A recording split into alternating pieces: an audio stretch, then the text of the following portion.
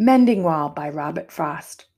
Something there is that doesn't love a wall, that sends the frozen ground swell under it, and spills the upper boulders in the sun, and makes gaps even two can pass abreast. The work of hunters is another thing. I have come after them and made repair when they have left not one stone on a stone. But they would have the rabbit out of hiding to please the yelping dogs. The gaps, I mean.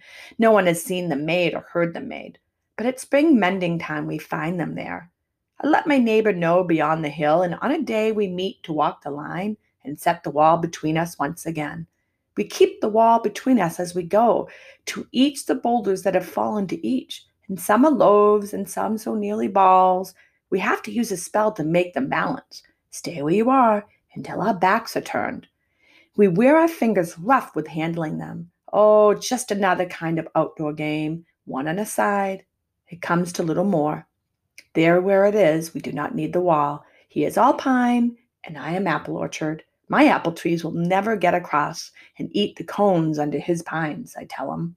He only says, good fences make good neighbors.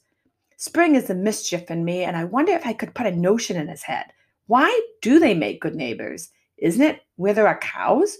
But here there are no cows. Before I built the wall, I'd ask to know what I was walling in or walling out, and to whom I was like to give offense.